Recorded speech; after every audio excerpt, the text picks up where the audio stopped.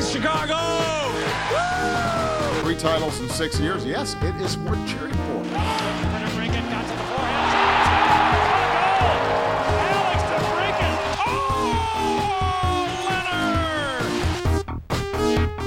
Welcome to episode 11?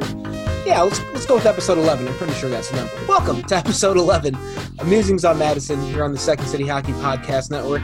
I'm your host, Dave Melton, assistant editor and podcast guy and some other things for Second City Hockey. And with me tonight, my two usual partners are both back with me this week. He's back from his 1 week stint down in Rockford. We've called him back up to the program. Think he's ready to make an impact for us. It is Brandon Kane. Hey, that's me. It is you. And then our steady contributor all season long, he's always there when we need him in the lineup. It is Shepard Price. Hi, I'm what Andrew Shaw was supposed to be. Oh. Wow. Coming in hot. So it's been a while since we've talked. We did the trade deadline recap episode last Monday, which was pretty uneventful because I think what the Hawks did is what we all expected them to do. And after the games after that, the Hawks kind of kept that downward trend that had been going that way for about 2 or 3 weeks. But then all of a sudden, the Hawks have won 3 in a row, including an absolutely shocking, Brandon, win over the Tampa Bay Lightning that I'm still confused at how that exactly happened, where they scored – it just looked like a textbook game that the Hawks would lose, and then they scored 4 goals in the third period. And they picked up 2 other wins since then.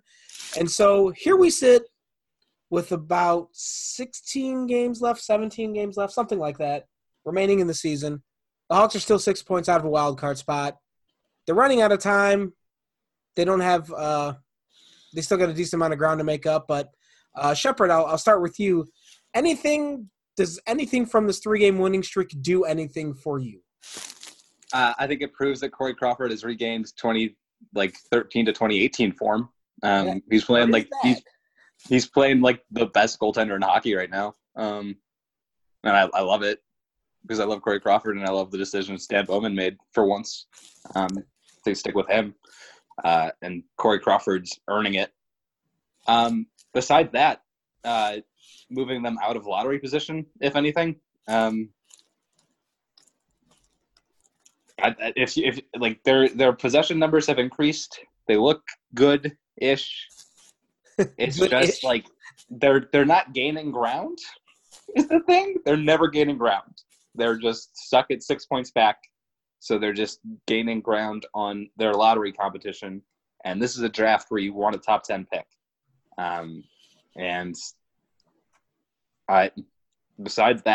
Besides moving out of lottery territory, I don't know what the Blackhawks have going for them in this run.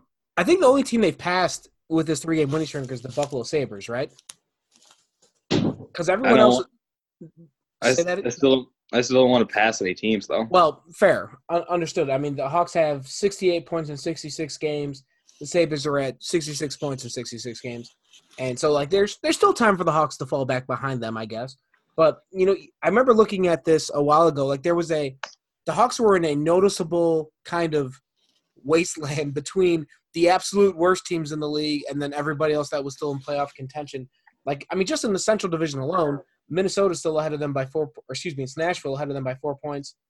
And then if you look around the rest of the Western Conference, it's, San Jose's down at 62. Hawks probably can't get below them. And then Anaheim at 60 and LA at 56. And then over in the Eastern Conference, New Jersey's at 64, so I guess maybe if the Hawks really were terrible, they'd fall behind them. But, you're not going to get under the Red Wings, who are at 35 points right now. And their goal differential, where are we at? Minus 121. Woo! Go Detroit. And then the Ottawa Senators are at 58 points, probably won't fall behind them. So I feel like the Hawks are probably going to be in that 7-8 spot unless something crazy happens over the last month of the season, which can't entirely rule out, and we're going to get into that a little bit later. But Brandon Kane, what about you? Anything you've noticed from the last 3 weeks, last 3 games that's stood out to you or done anything for the way you feel about this team for the last month?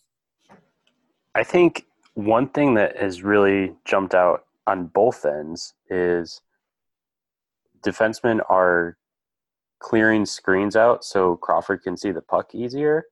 And also, especially in the Anaheim game, their chances are coming more in the slot area, it seems. I think there's either been goals on deflections or there's been passes through the slot that have resulted in goals. So it's kind of encouraging to see that they're like, well, we're facing a bad team. Let's just crash the net and expose their AHL defense. Right.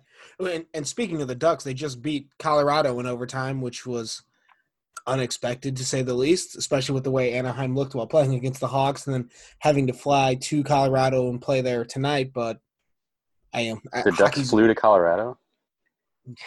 Yes, they did, Brandon. Good. Okay. Good. And boy, are they tired. So hockey's weird. Things like that happen. But I guess it was refreshing to see the Hawks soundly beat a team like Anaheim that they're quote-unquote supposed to beat. Like, go down the roster. Anaheim's garbage. And they're garbage at full strength, and they have a ton of guys hurt. So, well, Rickard Rakell can't score. Well, so that's not good. He just scored the game winner in overtime, so clearly he heard you and went back. There's a guy in the crowd of this game wearing a Hawks jersey. Good for him. They're interviewing Rakell and just a guy over his shoulder wearing the 2010 Winter Classic jersey. Just very odd product placement. But anyway, Blackhawk stuff. I don't know. I was encouraged. I think the most surprising thing was the game that they beat Tampa. Like I mentioned that at the beginning. I still don't know how they did that. Like, I know Tampa had a few guys out. Stamkos didn't play, but where the hell was that team at? Yeah, where's this team been all season? If they can put together a string like this, why haven't they done that before? Yeah. Where's that team been whenever they needed them to win in a big game, like when they went through Western Canada and laid the biggest of eggs that they've laid all season long? Maybe they're just procrastinators like we are. Yeah. It's like, we'll put it off. Oh, crap, we got to do it. Yeah, well, their deadline's hitting pretty quick, so they better get their asses moving if they're going to make the playoffs. And our optimism about that's pretty low. I'm pretty sure we're all in agreement there.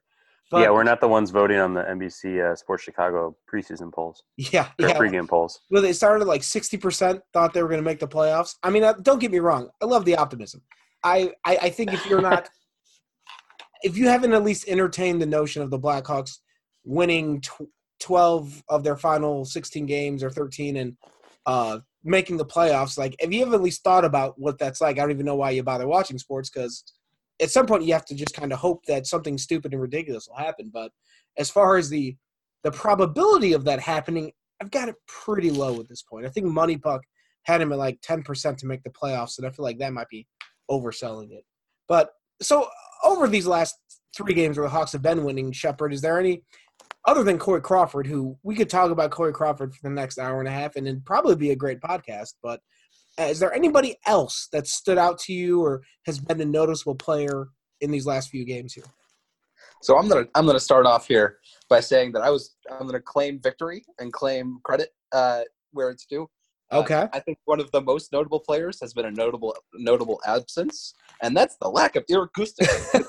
Because like Brandon said, the defense is suddenly playing like an actual defense, and clearing out the guy who was playing 25 minutes and is not a defenseman probably helped with that.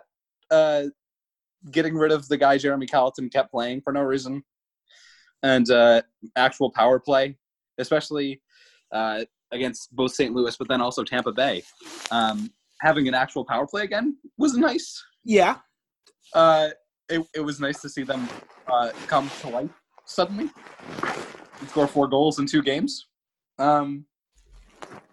Besides that, the rookies are standing out. Kirby Dach, Adam Boqvist, and Dominique Kubalik especially. Again, that Tampa Bay game does not happen without Dominique.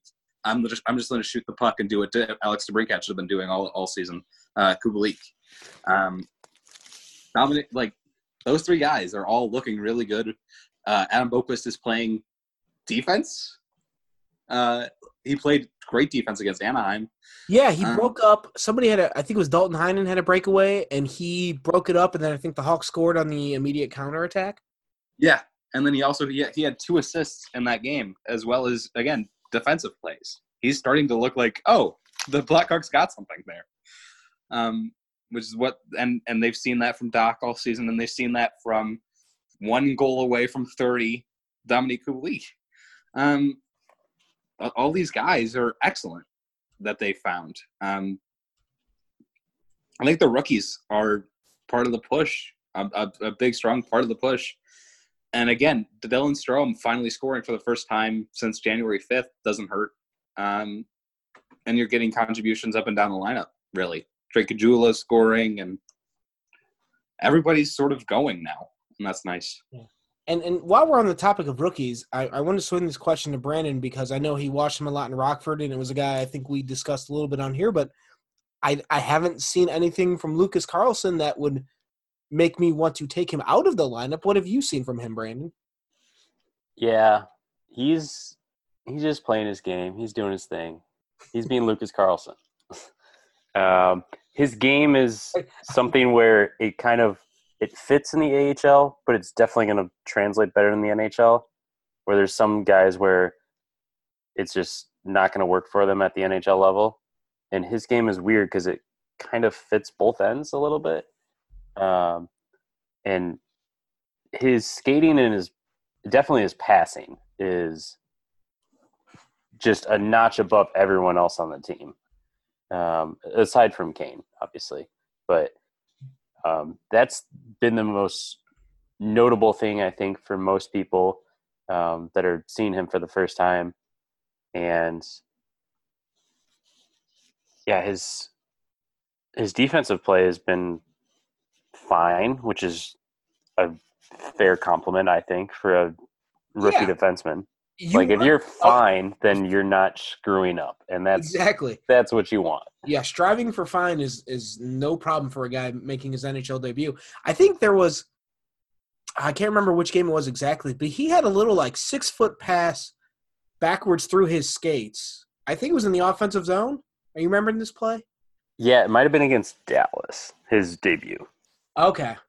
But I just remember he had a really neat little pass that just kind of – it just opened your eyebrow because whenever a guy does something like that, it suggests that there is an offensive IQ that exists inside of that player, which isn't something that every player has. So just the awareness and the creativity and the balls to pull it off all in one is a very encouraging sign. And if at any point Nick Seeler gets back in the lineup at Lucas Carlsson's expense, there might be a riot. I'll lead it. I'll lead the pitchfork army towards United Center because, especially with, they said at some point either Bowman or Colliton, somebody said something about letting the young guys play over this last month. Like, well, then let them fucking play. Don't put Nick Seeler in the lineup. Nick Seeler's maybe a fine 7th defenseman, but we don't.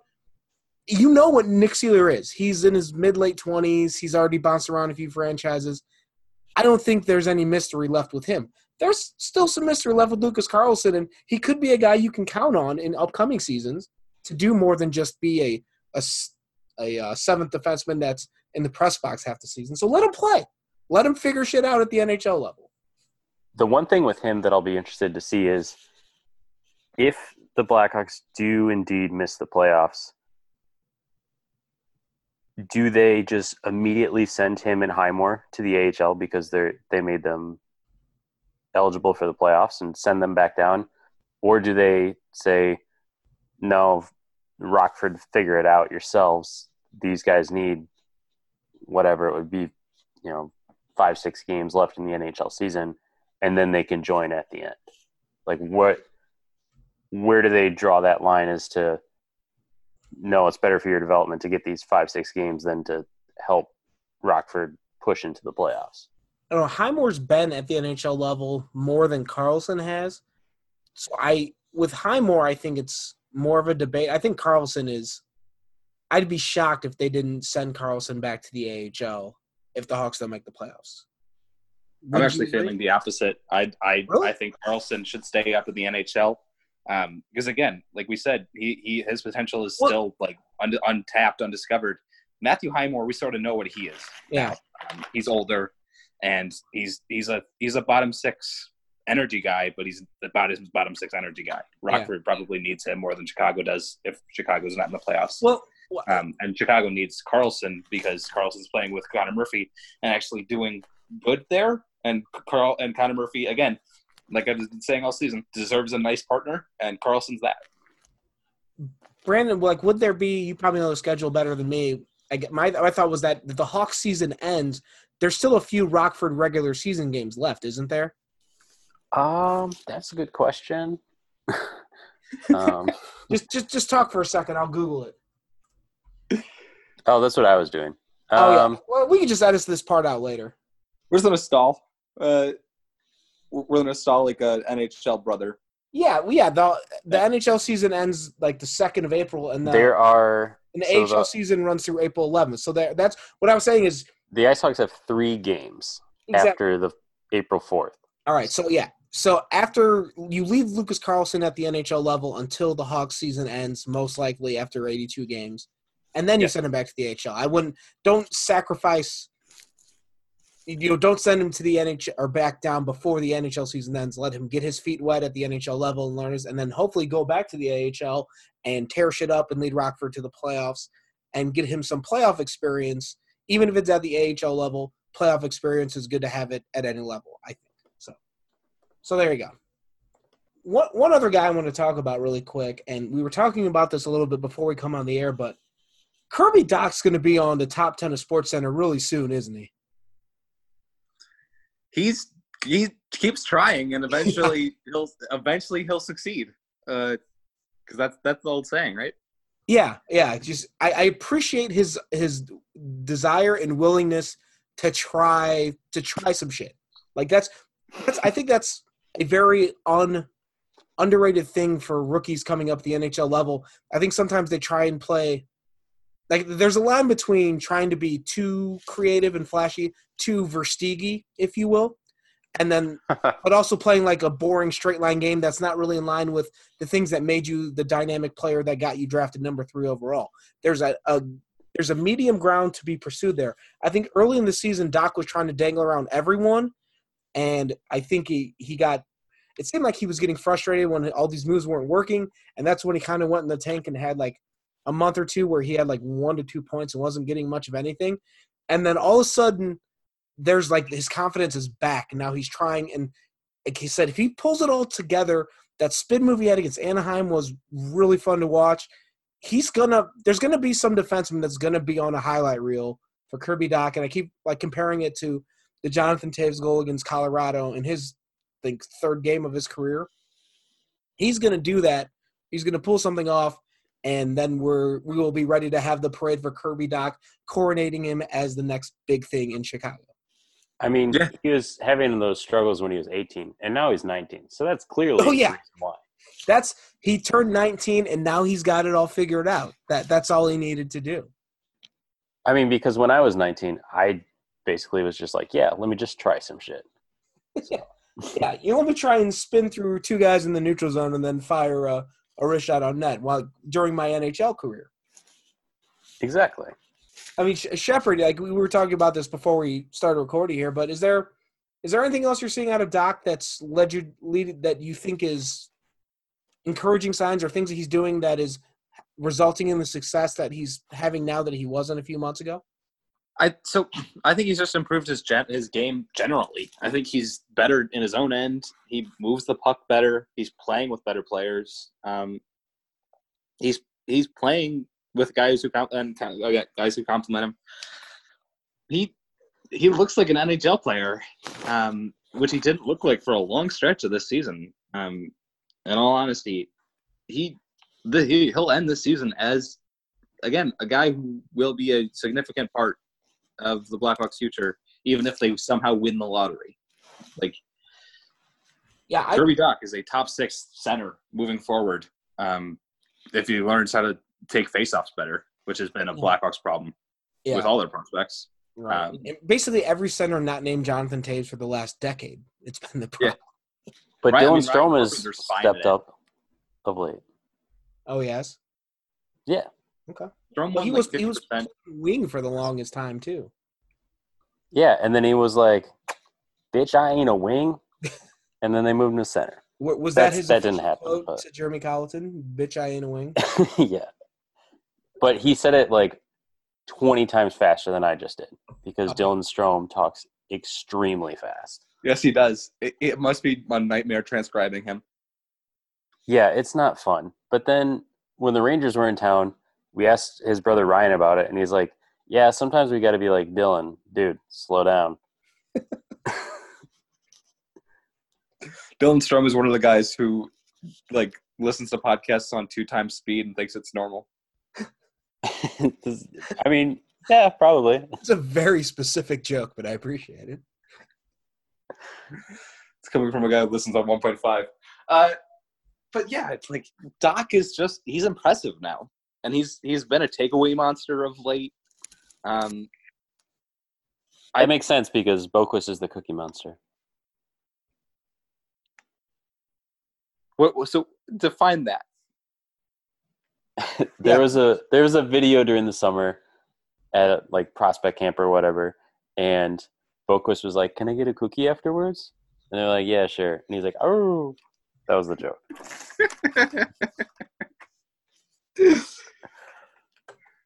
Then Yeah, that's again, that's even a more specific joke than the one that you made, Shepard, and I got nothing for that one. So if Boquist is the Cookie Monster, does that mean Kirby Doc is Super Grover? Because I'm fine with that. I don't. If you want to make a post that compares them to, we're gonna go with Sesame Street the which Blackhawks or which Muppets? Is that where we're gonna go with that? I don't know. I've never watched the Muppets, so I have no idea. I don't think they're Muppets. I think they're Sesame Street characters. You are correct. I apologize for ruining my. I feel like childhood Dave is very disappointed in me right now. We got really far off track. Yeah, wow. This is impressive. I didn't think we'd get this far this fast. Well, yeah, I'll tell you what. Let's take a pause here, try and get this back on the rails. Then when we come back, we'll talk about what's coming up for the Blackhawks the rest of the season and whether or not we think this 3-game winning streak is going to go on to 4, 5, 6, or what have you. We'll come back and talk about that right after this. Welcome back to another tangent-laden episode of Musings on Madison here. I think we were done with our Muppets and Sesame Street character talk. We can get back to Blackhawk hockey for a little bit because, as we mentioned at the top of the show, they've won 3 in a row, which was largely unexpected because they hadn't managed to win 3 games in the prior 10. So it was a little bit of a surprise. But I think we're all in agreement, and correct me if I'm wrong here, guys, but I think we're all in agreement that we don't think this is probable that the Hawks are going to make the playoffs, right? Probable is probable not the word. Is the word here. Probable is the effective word. Perhaps. Brandon, your thoughts on the probability of the Hawks making the playoffs? There is a mathematical possibility, but I do not believe it. There you go. I thought you were going to say 69% no or 83% no or something like that. You disappointed. But anyway, yeah. Damn it. I mean, 31% they make it is pretty high. Yeah, exactly. Yeah, like I said, I think Money Puck had him at like 10% last time I looked. But if you look at the schedule, like there's not a ton of – this is not the most difficult road to travel to get to the playoffs. I mean, the game Thursday night against Edmonton's a pretty good team, and Connor McDavid's going to play that game, which maybe means the Hawks will play better because when he's out of the lineup, the Hawks played worse. It's very confusing. But then, I mean, Detroit sucks, as we talked about at the top of the show. Then they play St. Louis, which, yeah, St. Louis. I mean, but then San Jose and Ottawa, neither of those teams are good. Then you get the Capitals, which that'll be a tough game. But, you know, there's 2 games against Minnesota, who's a team they're chasing in the standings, but I don't think anybody's scared of Minnesota. There's games against Nashville. There's the Kings, a rebuilding Canadiens team. Or I don't even know what the Canadiens are doing, but they're not making the playoffs. And then at the end of the year with a New York back-to-back with the Islanders and the Rangers. So it's not the most difficult schedule you're going to see. And they're sitting on 68 points in 66 games. And if you go back to last season, I believe it was 85 points that got you in the playoffs in the West. But I mean, it'll likely be higher now because 74 is the It ended up being 90. I thought it was way lower than that. No, yeah, it ended up being 90. The Hawks ended up at 84 points last season. Yeah, that makes sense because again, both the wild cards are at 74 right now. Yeah. So you got to get to 90 points, which means the Hawks would have to win 11 of those last 16 games. So it's like, if you scroll through those, you pick 5 losses. That's not, it doesn't seem impossible. So like Shepard, I guess just what are your thoughts on just the rest of the season and how this is all going to play out? Because we don't think it's probable, but it's not entirely crazy if it happened, is it? Yeah, no, it's not. Nothing is impossible. This certainly isn't. I mean, the next 2 games will be a test because Edmonton on Thursday, they're a playoff team. They're playing like a playoff team. They have arguably 2 of the top 5 Hart candidates, both on the lineup this time. Their top 6 is suddenly stacked. They're going to be a test. And then on Friday, we'll see likely Malcolm Subban making his first saves in a Chicago Blackhawks jersey. He got into the game against Anaheim but did not make any saves. It'll be interesting to see how that goes. If they somehow survive those 2 games with like 3 out of 4 points or 4 out of 4 points, besides at Washington, none of those games seem impossible. Yeah, like there's no – like the Washington game notwithstanding, like there's not any game that I'm looking at on this list where I say, oh, there's no way in hell they're going to win that game. I mean, first off, you have 11 of the 14 this month at home. So that's should be a huge advantage because it seems like the Hawks do play better at home. Not exactly sure what the home and away splits are this year. I haven't dug into that too much. But I think the big test is going to be, because of the way the standings shake out right now, I believe they're 6 points behind the Wild with an even number of games played between the 2 of them. So I think it feels like what's going to happen is something that we've talked about a lot this season and a lot last season. By the way, the Hawks are 5 points behind the Wild, not 6. But anyway, what I think is going to happen is over the next week and a half to 2 weeks, you've got 6 games coming up: Edmonton, at Detroit, St. Louis, San Jose, Ottawa, and Washington. If they win, I probably got to win 4 of those, I'm thinking. Yes. Yeah. Probably got to win 4, so which means you're either going to have to steal the one against Edmonton or against St. Louis or against Washington. You got to steal one of those 3 and then kind of hold court with the other 3. You get 8 points out of the next 6 games, however you do it. You're setting up for that home and home against the Minnesota Wild. One's on St. Patty's Day, the other one's on the 19th. Tuesday, Thursday, middle of the week. If they get to those 2 games, it'll be just like we've talked about for so long, where they get into a situation where they have a game of heightened importance, and then we'll see whether or not they show up for it, because they haven't done it once in the last 2 years. Yeah, that thinking makes sense to me. I don't see them beating St. Louis, and I don't know, are we going to get a Anisimov revenge game on the 13th, or what's that going to be? If they get a Anisimov revenge game, you can just fold up the tent. I'll help pack up because we're done if that happens. I mean, the Blackhawks don't have a Russian player, and we've, gone through that. You need a Russian player to win the cup, right? Oh yeah. It's a whole new world now. Yeah. So, I mean,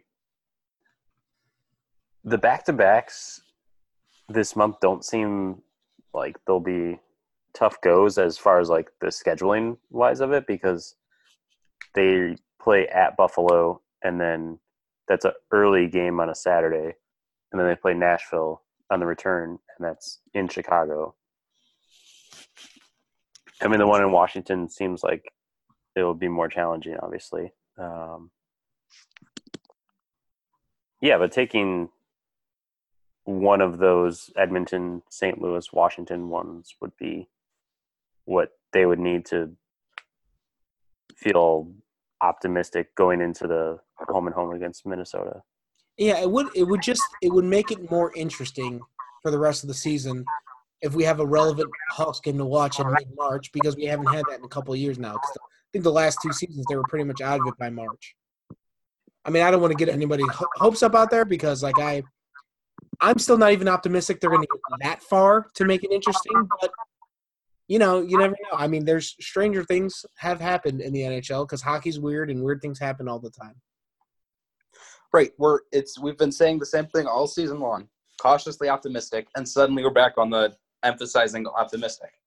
I think I'm emphasizing the cautiously part now too. I think we've been emphasizing the cautiously since like October, but suddenly the optimistic part is at least it's equal. Yeah, I mean, I think that's just a symptom. If you win 3 games in a row, it's gonna have things trending up a little bit, and then just as much if you win 2 out of 10 like they did at the end of February, it's gonna result in the opposite direction. So we'll see. I'm at least encouraged that the Hawks they haven't completely gone in the tank. I think that, again, speaks to the character of this team. I personally never worried about that.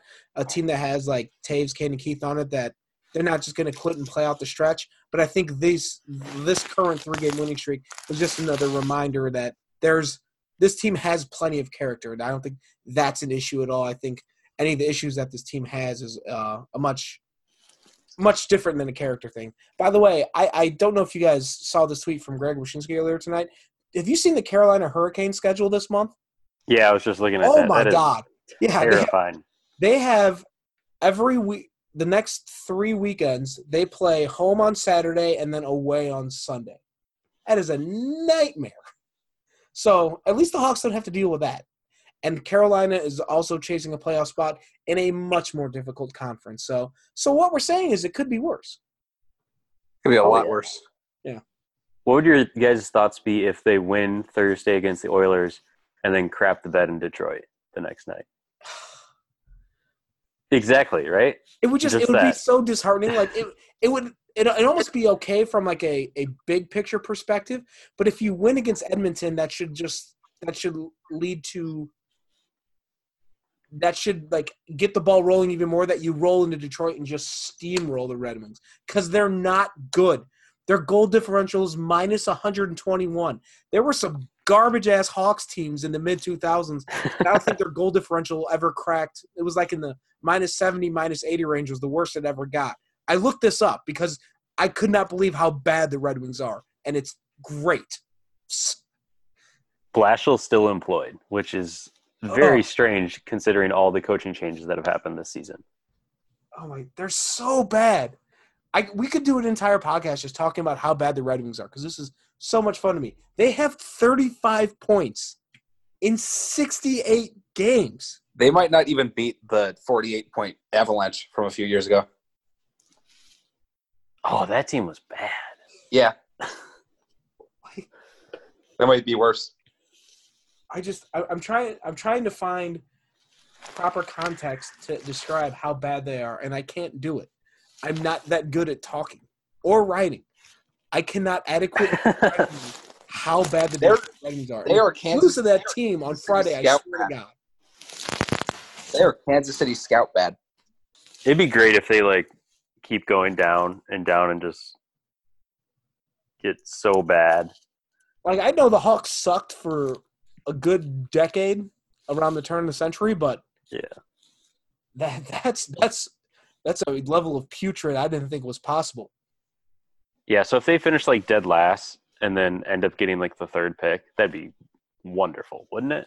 I just want actually I really would like is them to get the 2nd pick and the Hawks to be number 1. I think that'd be the most fun. I don't want to see Quentin Byfield in Detroit though. I don't. Well, I mean, they're obviously going to do a whole lot of nothing with him. So exactly, and I want somebody. Is Quentin Byfield gonna they got 35 points. Give them 9 Quentin Byfields. They might get up to 50 by the end of the season. Jesus. All right. Well, I could sit here and talk for another. Just looking at the Red Wings point total in the league standings just puts a big, huge smile on my face, because anybody else that was in the stadium in that there's a Hawks-Wings game right around Christmas in 2004, 2005, where the Hawks kicked ass for 59 minutes and 2 seconds. The Red Wings scored twice in regulation and then won in overtime, and I still am bitter about it. So I'm totally fine with what's happening right now. But I wasn't there, but I agree with you. Yeah, thank you, Brandon. I appreciate it. I mean, it's gotten, the rivalry's gone away a lot because they're in the Eastern Conference, but every now and then I look at that and it's just there's a very bitter, petty spot in my heart that is got a huge smile every time I see it. So I think that's a no. Maybe we can certainly laugh at the Detroit Red Wings next week when the goal differential is down to -150. But I think we can or at least try to start putting a bow on this podcast before we go off on 19 more tangents. Any final thoughts, gentlemen? Brandon, Shepard, anything else to add here? I do have one final tangent, and it has to do with somebody the Blackhawks are facing soon. Oh, do tell. The St. Louis Blues are having their Hockey is for Everyone night. Okay. On the away game. I know that their reasoning is likely that it's affordable, but you could make a regular season game affordable. It's St. Louis. A. B. Wow. B. They had 3 Boy Scout nights, and 1 Star Wars night, and 0 Pride nights, and 0 home game Hockey is for Everyone nights. That's not inclusion from the Stanley Cup champions. They are supposed to be the role model franchise this season. They just won the biggest prize in sports, and they're doing this. It's not sensical. It's not inclusive. It's not anything that the role model franchise that just won the Stanley Cup is supposed to be. I'm disappointed by the Blues, and you should be too. I mean, if it's a day that ends in Y, I'm probably disappointed by that franchise. But yeah. Yeah, it's a bad look from them. I have nothing to add to that. It was well said. You hit all the points I would have hit. So there you go. I did see some chatter about that on Twitter earlier this week, and I'd forgotten about that. So thank you for bringing that up again. I forgot. And anytime we can drag the St. Louis Blues, I'm here for it, justified or not. So now it's at the moment it's justified. Next week it might be unjustified, but we'll do it anyway. No, it'll be justified. Fair point. Brandon, what about you? Any final thoughts? So to piggyback off of what Shepard said, the Blackhawks are hosting their first ever Pride Night on Thursday when they play the Oilers. So I wasn't able to talk to Connor Murphy about it. He's their Hockey is for Everyone ambassador. But yeah, so there's probably going to be some festivities in the atrium and all that jazz. So if you were able to go to the game, be sure to check out what is going on there. Well, I think that'd be a good place to wrap up this version of Musings on Madison, episode 11. We've made it all the way to 11, guys. I didn't think we were going to get past 3, so well done. Give yourselves a round of applause. Yay. Yay. But thank you very much for listening to this episode. We really appreciate it. Follow us on all the social medias, all the Twitters. We'll have plenty of content for the rest of the season at secondcityhockey.com. And we'll keep updating, keep writing about everything going on with the Hawks. Hopefully we have some more things to write about that are not making us rip out our eyeballs. And yeah, I think that'll do it for this episode. So thanks again for listening. And because we do it every time, go Hawks. Da da da da da da da da da da da da da da da da da.